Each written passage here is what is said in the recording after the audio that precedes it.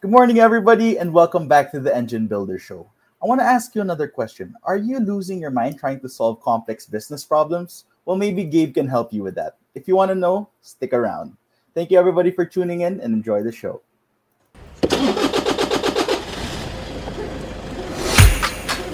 Good morning, everybody. There was always a ton to learn.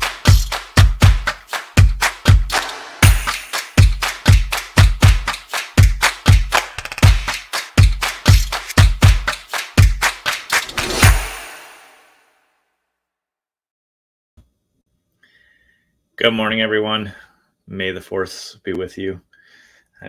I'm a fairly big Star Wars fan, so May 4th is always fun because it reminds me of Star Wars. And it also reminds me of something that my mother-in-law says to me. She's like, you just have those Jedi mind tricks and you can get people to do whatever you want them to do, which is not always true. But it's something that always makes me laugh because when I do go into a situation, I'm pre-thought, what results do I want to get? What outcomes do I need? What potential barriers am I going to encounter? And how can I, map a path that's going to be the best win-win for everybody involved and is going to, get good results for, where I want to go. And part of being an entrepreneur and being a leader and being someone that wants to make an impact in the world is you end up encountering problems. And problems are good. Problems are what we do for a living if we're entrepreneurs. And so never allow the consistency or magnitude of the problems you're facing to discourage you, because it's really just part of your journey and part of the process. And just like Jethro said, we're going to talk about how to solve complex problems in your business without losing your mind. And there's a process that I've used hundreds, probably thousands of times at this point when I run into something difficult and I'm not sure what to do. And kind of to describe how I feel and how you may feel when you're going through something like this is when I first hit a roadblock or a problem. For me, that's incredibly crushing. Like, it's really discouraging to hit a big problem because I have already clearly in my mind envisioned what the big result is that I want, the dream that I have for this project, for the business, for whatever I'm working on. And I can see it clearly. I know what the outcome I want. I can taste it, feel it, experience it in my imagination. It's so real to me. And so when I encounter a problem or a challenge or a big roadblock, like when that happens, there is a period, and sometimes it's short for a couple of minutes. Sometimes I avoid it, but often it's there for a few minutes, or sometimes it's there for a day or two, which is really uncomfortable.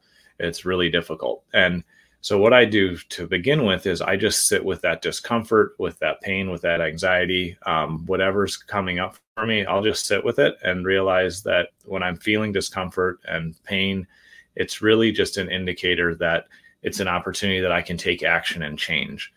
Anxiety and pain and a lot of times, like some of the entrepreneurial depression that we feel and just a lot of things like that come up it's simply trapped energy.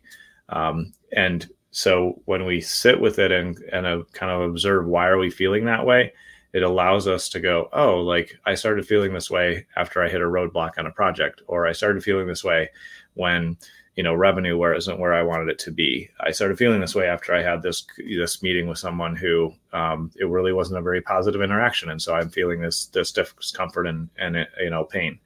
So when we take time to reflect on what happened, then we can take action and make changes. In solving the complex problems that we run into, again, as part of our job as leaders, it's part of our job as being entrepreneurs, and it's something that we need to do effectively in order to move our team forward.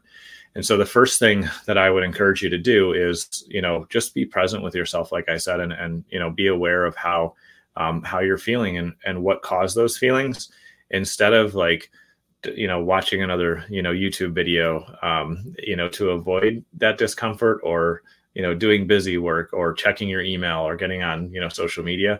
Those things just distract us from the discomfort. It's really important to just be present with our discomfort. After we do that and we identify where is that discomfort or that problem coming from, then what I recommend and what I often do, and this is one of the most successful paths that I take, is take that big problem and chunk it down into something solvable. As an example, last week, I got a report from one of my team members that I had asked for, and the work that this team member had done was excellent. There was nothing wrong with their work, but it wasn't the outcome that I was looking for. And I realized that the problem that I had created for this team member was I had overcomplicated the report that I needed. And so I met with them yesterday, and we chunked it down into 3 or 4 pieces that are really simple. One piece they'll be able to deliver very quickly. The next piece I think is going to be a little bit more challenging because it has some interaction with other team members. The third piece is even more complex because I'm not even 100% sure how to cut up the data to get the report I want. And then there was a fourth version that was just like a wish list. If I could have that, it would be great.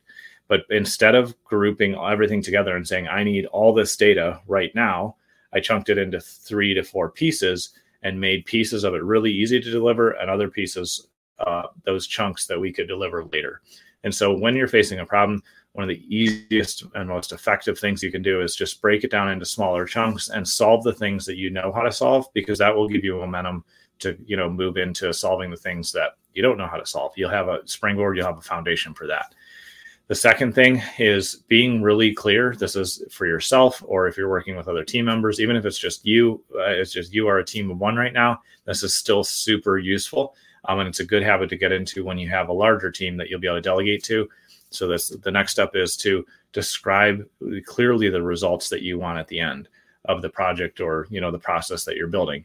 If you document that, have a conversation, write it down, take time to really clarify the vision of the result that you want, it'll help you solve the problems more effectively for your team members and those supporting you, and even just you, to think more clearly, chunk things down correctly, and get better results.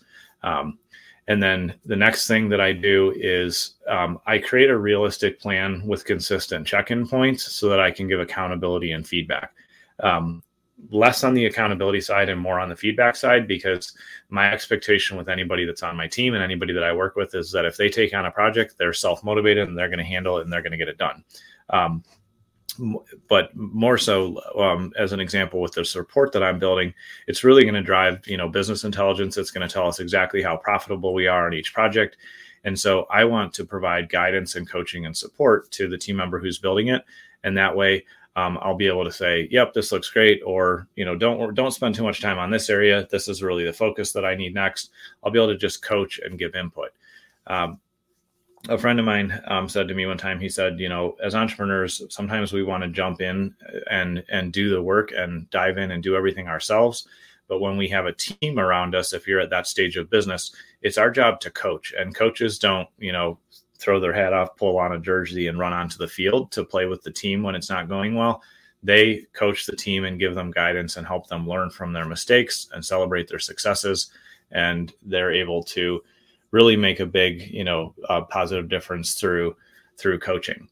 And so again, if you take this process, it's going to allow you to really be successful in how you show up and approach things. And again, the first thing is just sit with the discomfort or pain or feel it first, and just really be present with it and realize it's okay. You're going to be able to process through this and take time to determine where is that coming from.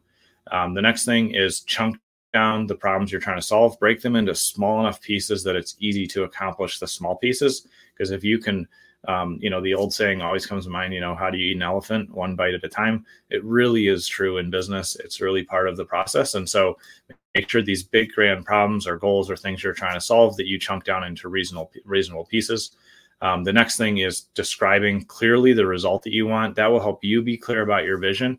And sometimes we think we have a clear vision in our head, but until we try to explain it to somebody, we don't realize that we don't have a lot of pieces filled in. So taking time to really talk it out is one option. Writing it all down, documenting it, however you get clear, is a step that's really going to help you be successful. And then the last step is, create a realistic plan for implementation for solving the problem with consistent check-in points so you can give feedback and guidance and coaching, because that way you'll be able to support the team members that you're supporting. And also when you're working with clients or you're working with more, multiple people that are involved in a project, when you come together and discuss what's going on, you're able to together as a team move forward and get results.